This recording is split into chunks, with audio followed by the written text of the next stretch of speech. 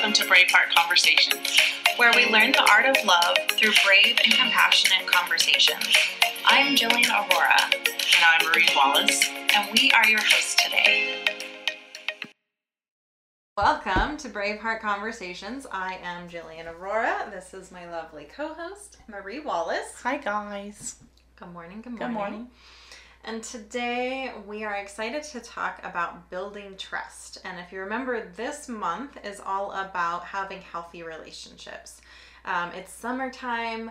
Kind of the theme of the season is growth, right? This is when everything is flourishing, or at least trying to. I mean, we have a lot of smoke and fires and heat right now. It's a little hellish outside, but it's trying. But there's also a lot of green. I don't know about you, but my yard is very green and happy. Yeah, mine is too. And so that is kind of the theme that I wanted to pull into Braveheart, that we do spend a lot of time talking about endings. We talk about navigating a lot of really tough relationship struggles. And so I really wanted to take some time this month to talk about how to pour into your relationships, how to build them, how to have healthy relationships. So last week we talked about discernment, which is really important, very key in deciding what relationships you will choose to have. Yeah. And then this week, we're talking about trust. And trust is, to me, a very foundational piece of relationships. You cannot have a healthy relationship without trust. And so how do we build it? How do we create trust with our partnerships? And a lot of this is even applicable to any other relationship in your life as well. It doesn't have to be with a partner necessarily, but it is absolutely necessary in partnership relationships. So let's dig in. Marie, is there anything you want to say about trust before I launch in? No, launch. Go. Okay. I'll add when it's ready. But All right. but I do want to reiterate that it does work for all relationships. That's just a very foundational principle. Okay. Yes, it is. It is. So whenever I talk about trust, I lean on, I'm sure this is going to be a shocker for many of you, but Brené Brown has some great work on trust, and I frequently use her anatomy of trust when I'm talking in my personal relationships. I use it as a method of check-in with my own partner, and I talk about it in some of my other just important relationships in my life. And I also very much encourage people to use Brené Brown's anatomy of trust when they are doing a check-in with their own partner, or if they're trying to improve trust in a relationship. Or trust with themselves. Yes, this is also very true. You can use the same checklist for yourself. So I'm going to go through her anatomy of trust, which is actually called BRAVING. It's an acronym called BRAVING. So we'll go point by point, and then we also have a few other thoughts about trust that we want to share with you as well. So the first piece of BRAVING is boundaries. Essential. Shocker, right? Or so surprising. Everything. So boundaries, really, really important in building trust. Why? Because if I know that Marie is being honest with me about what she wants, about what her requirements are in a relationship, then I have a certain sense of security. And safety. Yeah. Right. If I, on the other hand, think that Marie is simply trying to gauge how I feel and then she's just accommodating, there's actually a lot of lack of trust in that, because her yeses aren't really her yeses and her nos aren't really her nos. So I have to be able to trust that Marie will be honest with me about what her needs are. So I hope you're seeing how this boundaries piece is actually beneficial for both people. And so when we both show up to the relationship and we're both clearly communicating what we need and want and what our requirements are, what is and isn't okay, then we are we are setting the foundation for trust. I trust that Marie will be honest with me. Mm-hmm. Marie trusts that I will be honest with her, right? Imperative, yeah. Do you want to add anything to the boundaries piece? No, I'm ready for R. Okay. Only because I know this part for me. So reliability is for me the most important. To be reliable. It also means that I am true to my word, which goes very closely to the boundaries piece, and that honesty part. If I'm not honest with Jillian, then she can't even. I don't know. It can't. I feel that it's so imperative to be able to be my word that we can negotiate and not even negotiate. We just can't have a relationship if we're not able to, if she's not able to rely on me and to say that I am doing what I say I'm going to do. Reliability goes so much larger than that, but mostly it's being your word on things. Yeah, and I think it goes hand in hand with boundaries as well. So reliability is simply doing what I say I'm going to do. Which your yeses are really yeses and your no's are really no's. Yeah. Right. And it also means, when I say a boundary, yeah. Right? When I say, this is something I remember back in the day when I was just learning to set boundaries. Other people didn't respect my boundaries, which pissed me off. But I also had to realize that I didn't respect my boundaries. So, for example, I can remember one of the, big boundaries that I set was I said, no, I won't buy your cigarettes anymore. And at the time, I was with a man who was heavily addicted to opiate painkillers. And the story was that if I bought him cigarettes, he would have less cravings. And I very naively believed this this need for cigarettes. And so, the good codependent that I was, of course, I bought him cigarettes, even though I was very resentful because it put me in a difficult position financially. I didn't really have the money to be doing that. But I bought him cigarettes, and I'd get angry about it. And so when I was angry with him and he had done something I didn't like, then I would set this boundary, right? I'd get angry and I'd say, I'm not buying you cigarettes anymore. And how dare you expect me to do that? Blah, blah, blah, blah, blah. Okay, and then fast forward to the next day when he's so sad and sorry, and he's craving really bad and all the things. And you look into those sweet eyes. Yeah. Then I betrayed my own boundaries, right? Just this once, okay. I can make an exception, right? This was the back and forth. So I didn't respect my boundaries, and therefore, why would he ever actually think they were believable? They weren't believable because I was willing to break them every time. And there are no consequences. If you set a boundary that says if this happens and then this consequence will happen and that consequence never happens, again, they can't trust you because you're waffling and you made the exceptions just like you did that time. Well, if she made an exception this time, she'll make another exception.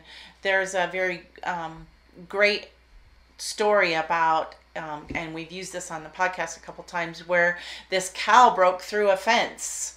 And where's that cow going to, when you rebuild the fence, where's that cow going to keep nudging again?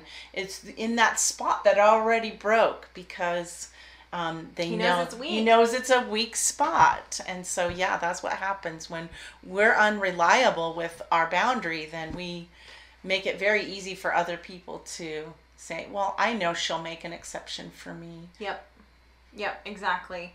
So, learning to be reliable in your own word, to following through with your own word builds trust, even if it's really something that is unpleasant and uncomfortable. Sometimes we think about reliability as, I said I was going to take out the trash, and I'll take out the trash, which is absolutely, yes, very important. And it's important in the unpleasant things too, where I say,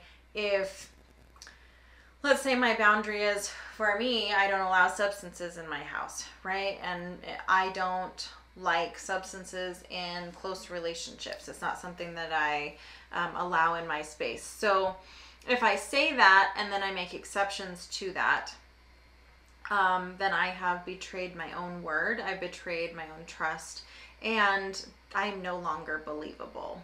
That boundary isn't something that other person actually believes anymore.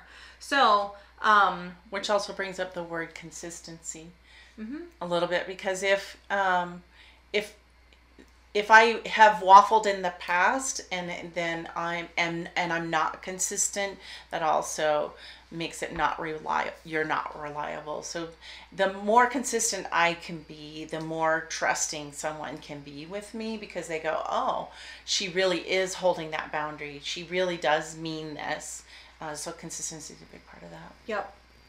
Yeah, and I think reliability, even though it can seem like such a small thing, it is one of the biggest trust breakers or trust builders I've ever had in my relationships.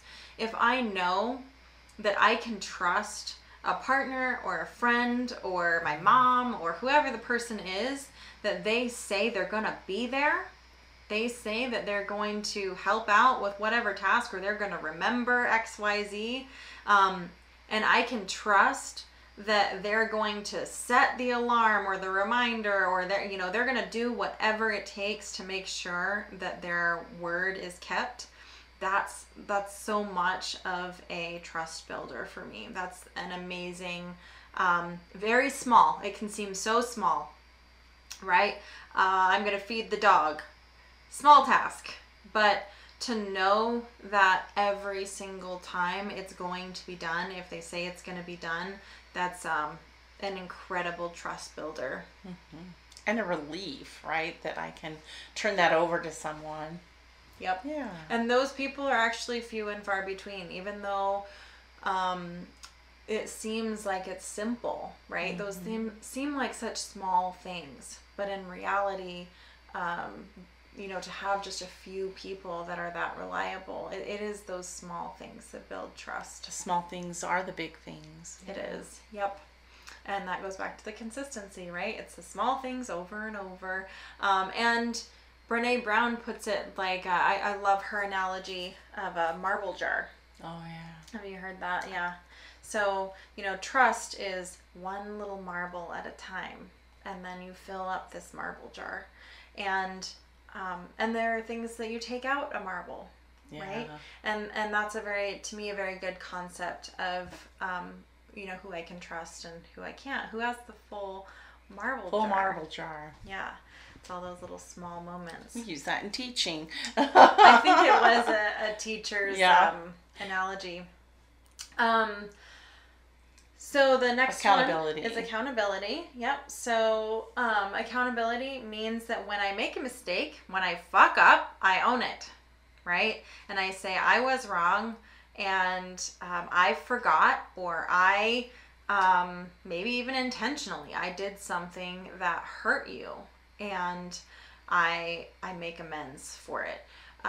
This is a huge trust builder as well. We have all been in the position where we have informed someone that we feel very hurt about something and gotten defensiveness, right? Or blame or dismissal.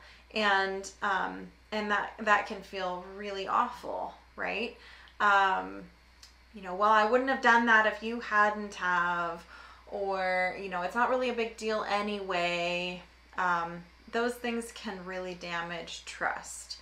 So knowing that when something you've done has hurt someone else, to be able to take accountability for your part. Now, this doesn't mean taking accountability for something that isn't your part, which or the entire relationship.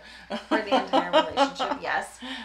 But when you know that you have participated in something that has mistakenly or intentionally hurt someone, that you own up to it and you make amends. You do something to make it right.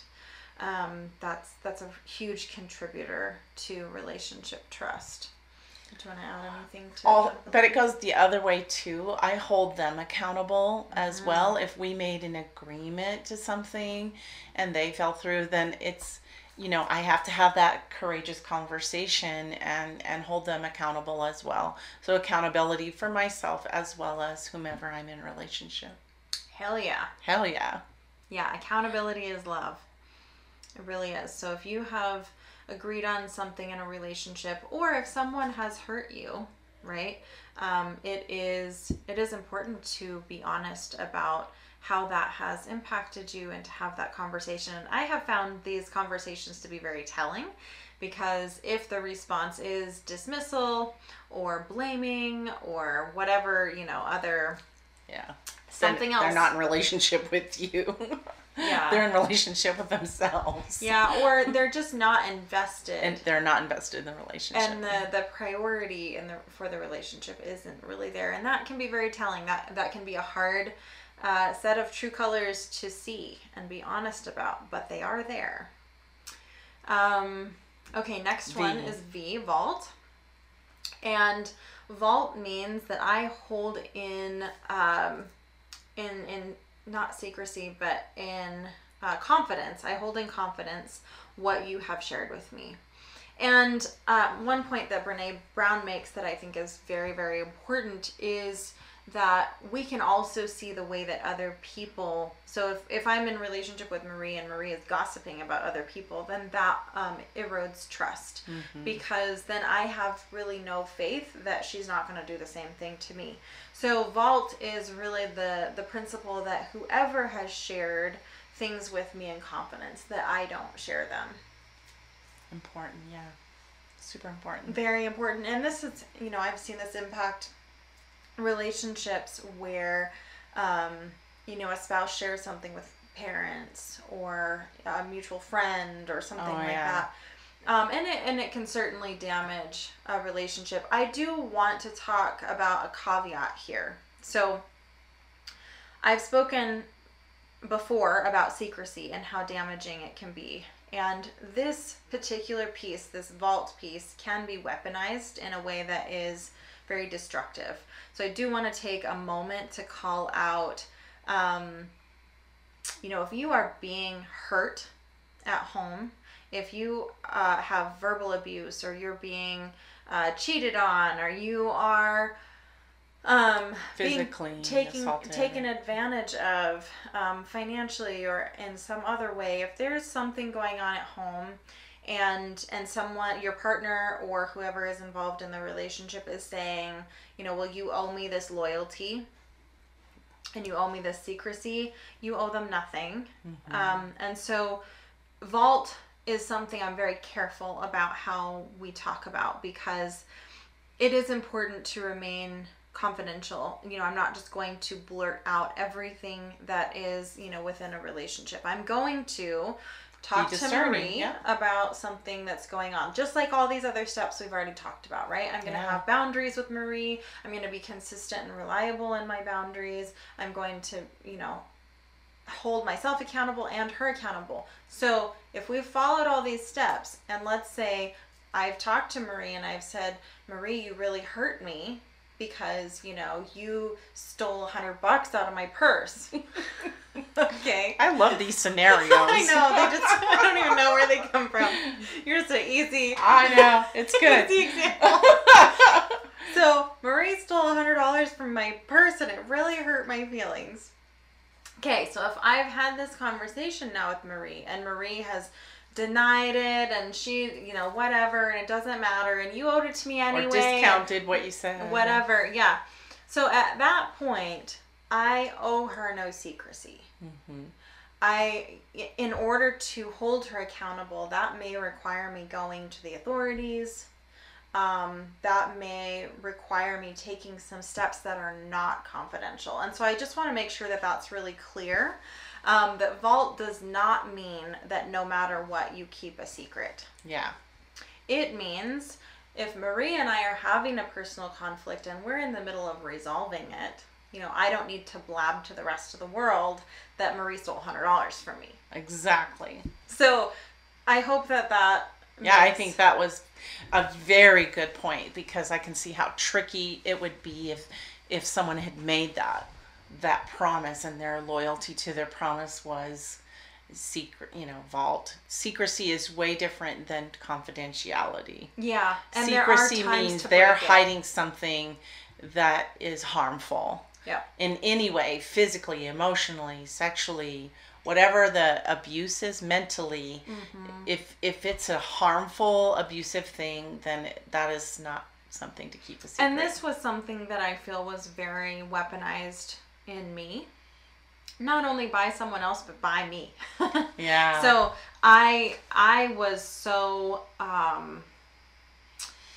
I felt so strongly about confidentiality. Part of that was my own background in the mental health field, right? You keep a secret no matter what. You don't share information. And that really contributed to me living a double life in many ways, where I had some pretty awful things going on at home and nobody really knew about it because I was really good at keeping the vault. I was really good at it. So I just want to make sure that caveat is clear. There is a line between being trustworthy and keeping things in confidence that you're working out, and things that really should not be kept secret.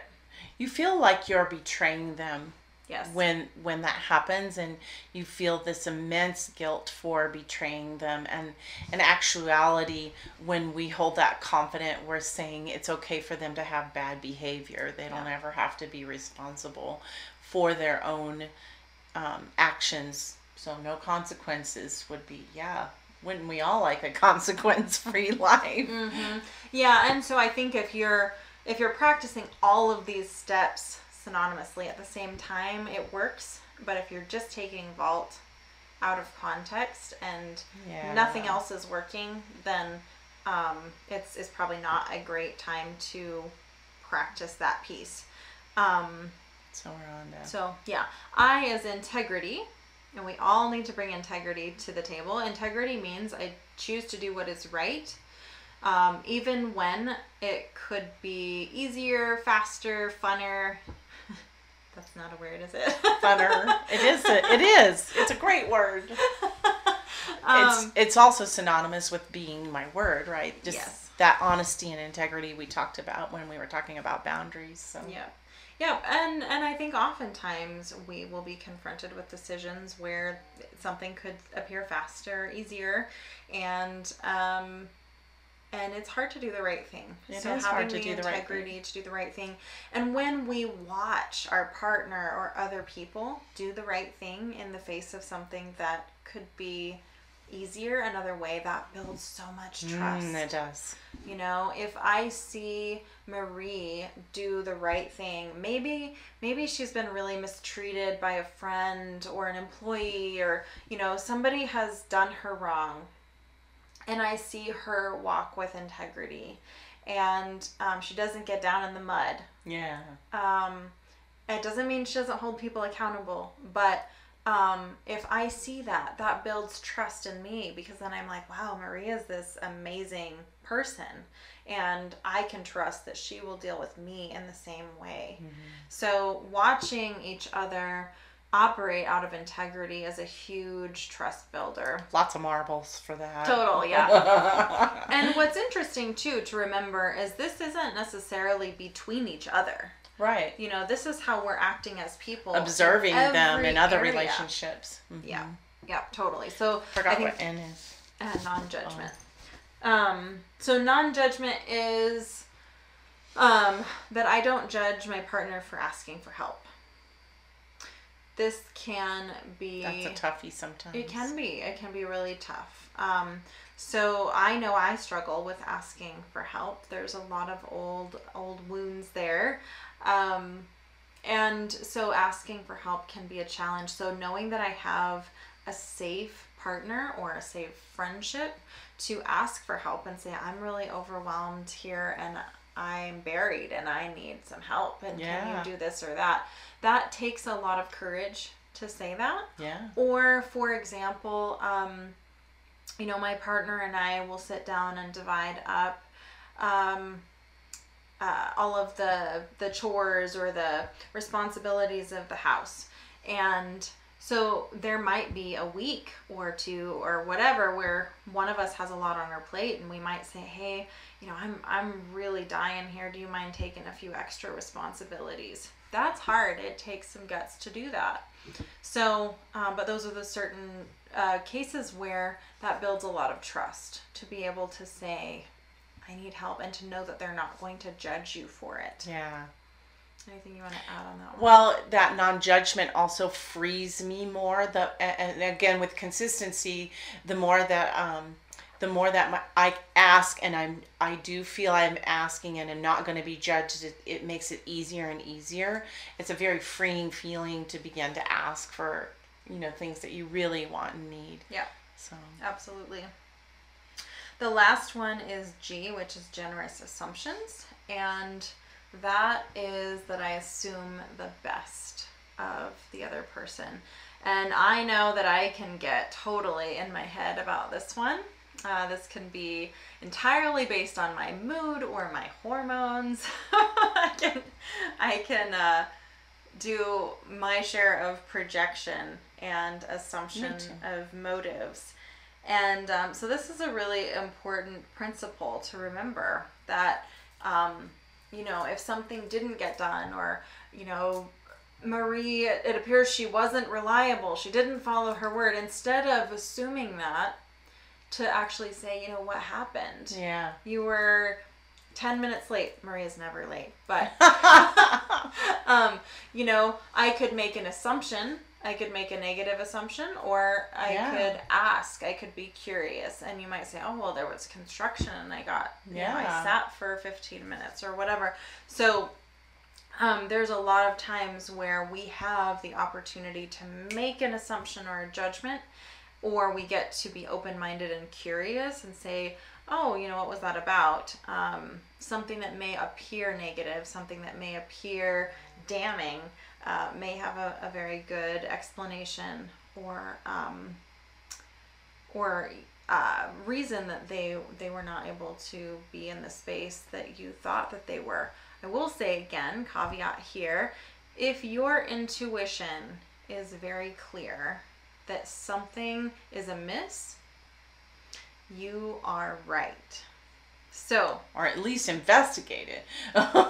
Most of the time, I think very intuition often is very right. We try to prove our intuition wrong, and we demand facts, when sometimes, my intuition knew years before I finally allowed myself to be honest about what was happening. And sometimes requiring facts actually held me back when I knew that there was something wrong. Agreed. I knew that there was disconnection, or I knew that there was something that was just not quite right. I knew the trust wasn't there, right? It's not that hard to know that the trust isn't there. I just recall a personal example of mine was I had a suspicion that one of my partners was cheating on me, and I even saw him in a car with someone, and I discounted it, and I go, oh, but he's just probably really taking her home, or I really knew, but I discounted it, and I pushed it aside, and there were many examples like that were right in my face, and I still would put it aside. So that I'm glad that you brought up that that's a caveat in there, because yes. And I also wanted to speak about generous assumptions. Also, for me, kind of goes in hand, is me enjoying all the best parts of my husband, and never and bringing up anything that I have a question about with him is great. And then other people can trust me, because I can go anywhere and know that he's not talking bad about me or bringing things up that he has secretly been holding against me because he doesn't feel confident to talk about it with me. I can just with 100% confidence say, I trust that what he's saying about me to other people is really how he feels about me, and that if he has a problem with me, that he's going to bring it up with me. And so I wanted to bring that up. It goes kind of a little bit with the vault part too, because he's doing that generous assumption with everyone, right? And which, like she said, it's all intertwined, because I see the generous assumptions he makes with other people. That puts more marbles in the jar, because I know when he's making these generous assumptions about others, he's doing that for me as well. So I just wanted to bring that up. It's such a beautiful, powerful tool when used appropriately. Such a great point. You know, another thing that I really think about too when I think about generous assumptions is there's a both and here. There's something that is simultaneously true, and that is I can believe someone is doing the best that they can, which is my generous assumption. That's a good one. And I can still see their true colors. So I can still see that someone is doing the best that they can and that they're untrustworthy. I can still see that someone's doing the best that they can and they're unreliable. You know, these things can be simultaneously true. I can hold compassion and I can hold honesty at the same time. And in the past, I have used the principle of generous assumptions to actually avoid the truth and to actually avoid seeing someone's true colors for what they actually were.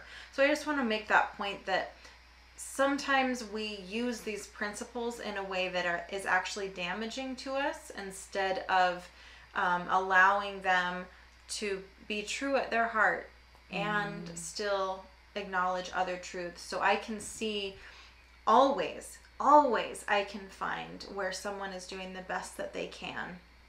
And I can still say the best that you can is dangerous for me in this particular way, and it's unacceptable for me to share space with you, or I need to set limits in this other, way, because I'm being honest that they're not a trustworthy person. Well, I wanted to add that we have a friend named Misty that talks about this, because sometimes I get asked, how can you have compassion? And it is understanding that that person may at this point not have either the will or the skill to deal with what I'm asking of them. So I can be generous with them and I can be compassionate with them because I understand that that's not something that they're able to, but that's not saying you have a free pass or that I'm going to let it go. It just means I understand that this is something that may not be in your wheelhouse right now, but it doesn't mean I have to either tolerate it or accept it as, does that make sense? Absolutely. Yeah. Yeah.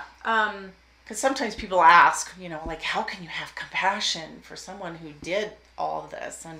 And sometimes it's really hard, I'm not going to lie, but it always goes back to they're still, a human being, and we all make mistakes. It just doesn't mean that I have to hold them.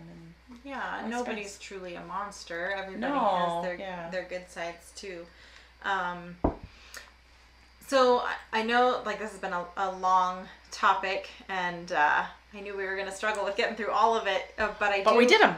We did. We got through all the braving. Recap. The only thing that I really wanted to make sure was clear before we wrap up, aside from braving, is the fact that trust is earned and that it is not owed. As you see, going through all of the braving pieces, it's a two-way street here, right? There's two people that are very active. Two people are being honest about their boundaries. Two people are following through with their word. They're being reliable. Two people are being accountable and making amends when they have their fuck ups, because we all have them. Two people are, keeping confidentiality in each other. Two people have integrity. Two people have non-judgment for asking for help. Two people have generous assumptions of each other. Relationships are a two-way street.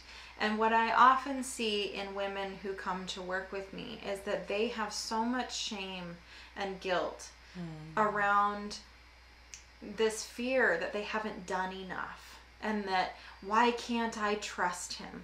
Why can't I rebuild this relationship? Why can't I rebuild trust? Well, because it's a two-way street. And if the other person isn't invested and isn't engaged in the relationship, you cannot rebuild it all yourself. You can never be healthy enough to make a relationship healthy, because a relationship requires two healthy people. So I just want to make sure. That sounds like a quotable. That you can never be healthy enough. You can't. You cannot be healthy enough. For I both tried. of you. I tried. I know there's a ton of women out there who are also trying yeah. to be healthy enough to make the other person healthy, and that isn't the way it works. The other person has to want to be healthy on their own. And not as you're leaving out the door. Right. I think that there's also a misconception often that we owe people our trust. Yeah. And you don't, and actually this creates a lot of, like we talked about discernment last week, right? And sometimes we throw our discernment out the door because we think we owe someone our trust instead of realizing that trust is earned. Trust is something that is built over time and consistency and reliability and all the things that we just talked about in braving, right? Those are all actions. They're all things that we can see. They're true colors in a person, that we can see their behavior. We can see our behavior, right? We can tell if someone is trustworthy or not. It's not a mystery. It's something that is actually pretty damn clear if they're trustworthy or not. And so when I am asking, there's a hummingbird right out the window. I have a little visitor. Sorry, squirrel, hummingbird. There it is. It's so small. I know. We have a lot this time of year. Anyway, yeah, trust is earned. So if you have someone demanding your trust, how dare you not trust me? Then you have someone that is not interested in earning your trust, and that's a problem. Yeah. If I demand that Marie trust me and I am not willing to do the work to actually earn her trust, that's a problem. That's something that is actually a huge red flag, that I'm not trustworthy if I'm not willing to take the time to show her that I'm worthy of her trust. So Marie, is there any final thoughts about trust that you wanted to share? We covered a lot. We did. I think it's a very good conversation. This is a lot of information. I know we went a little long, but I feel like we were trucking spot through. on. It was good. It was really good stuff. I get this asked a lot, so I'm glad that we covered it. Me too. Great topic. Okay, let me pull up our topic for next week. I remember pulling it up last week. Commitment? I want to say we're talking about commitment. Let's see if I'm right.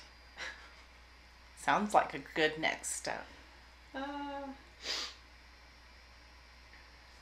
right, 95 is understanding healthy commitments. Woohoo! Yeah. So next week, that's going to be great. We're going to talk about loyalty a bit. And commitments, because we told you we would talk about loyalty. Yeah, last week that came up. So yes, this coming week we're going to be talking about commitments. What are healthy ones and not so healthy commitments? Because sometimes we're making promises that are not very honoring. So I'm excited to talk about that and really bringing in a new perspective about commitments and how we can make the most honorable commitments both for ourselves and our partners. All right, in wrapping up, I just want to remind everyone that we are live every week. You can find all of our previous episodes in our group, Braveheart Conversations. You can follow us there and ask any of your questions and follow the discussions. You can also email either of us with your questions or comments, or if you have a topic you'd like us to discuss. You can email me at defytheaverage@gmail.com or Marie at mariesgold.com. Yeah, we love that. Absolutely, we would love to hear from you. And anything else, Brandy? We have a retreat coming up.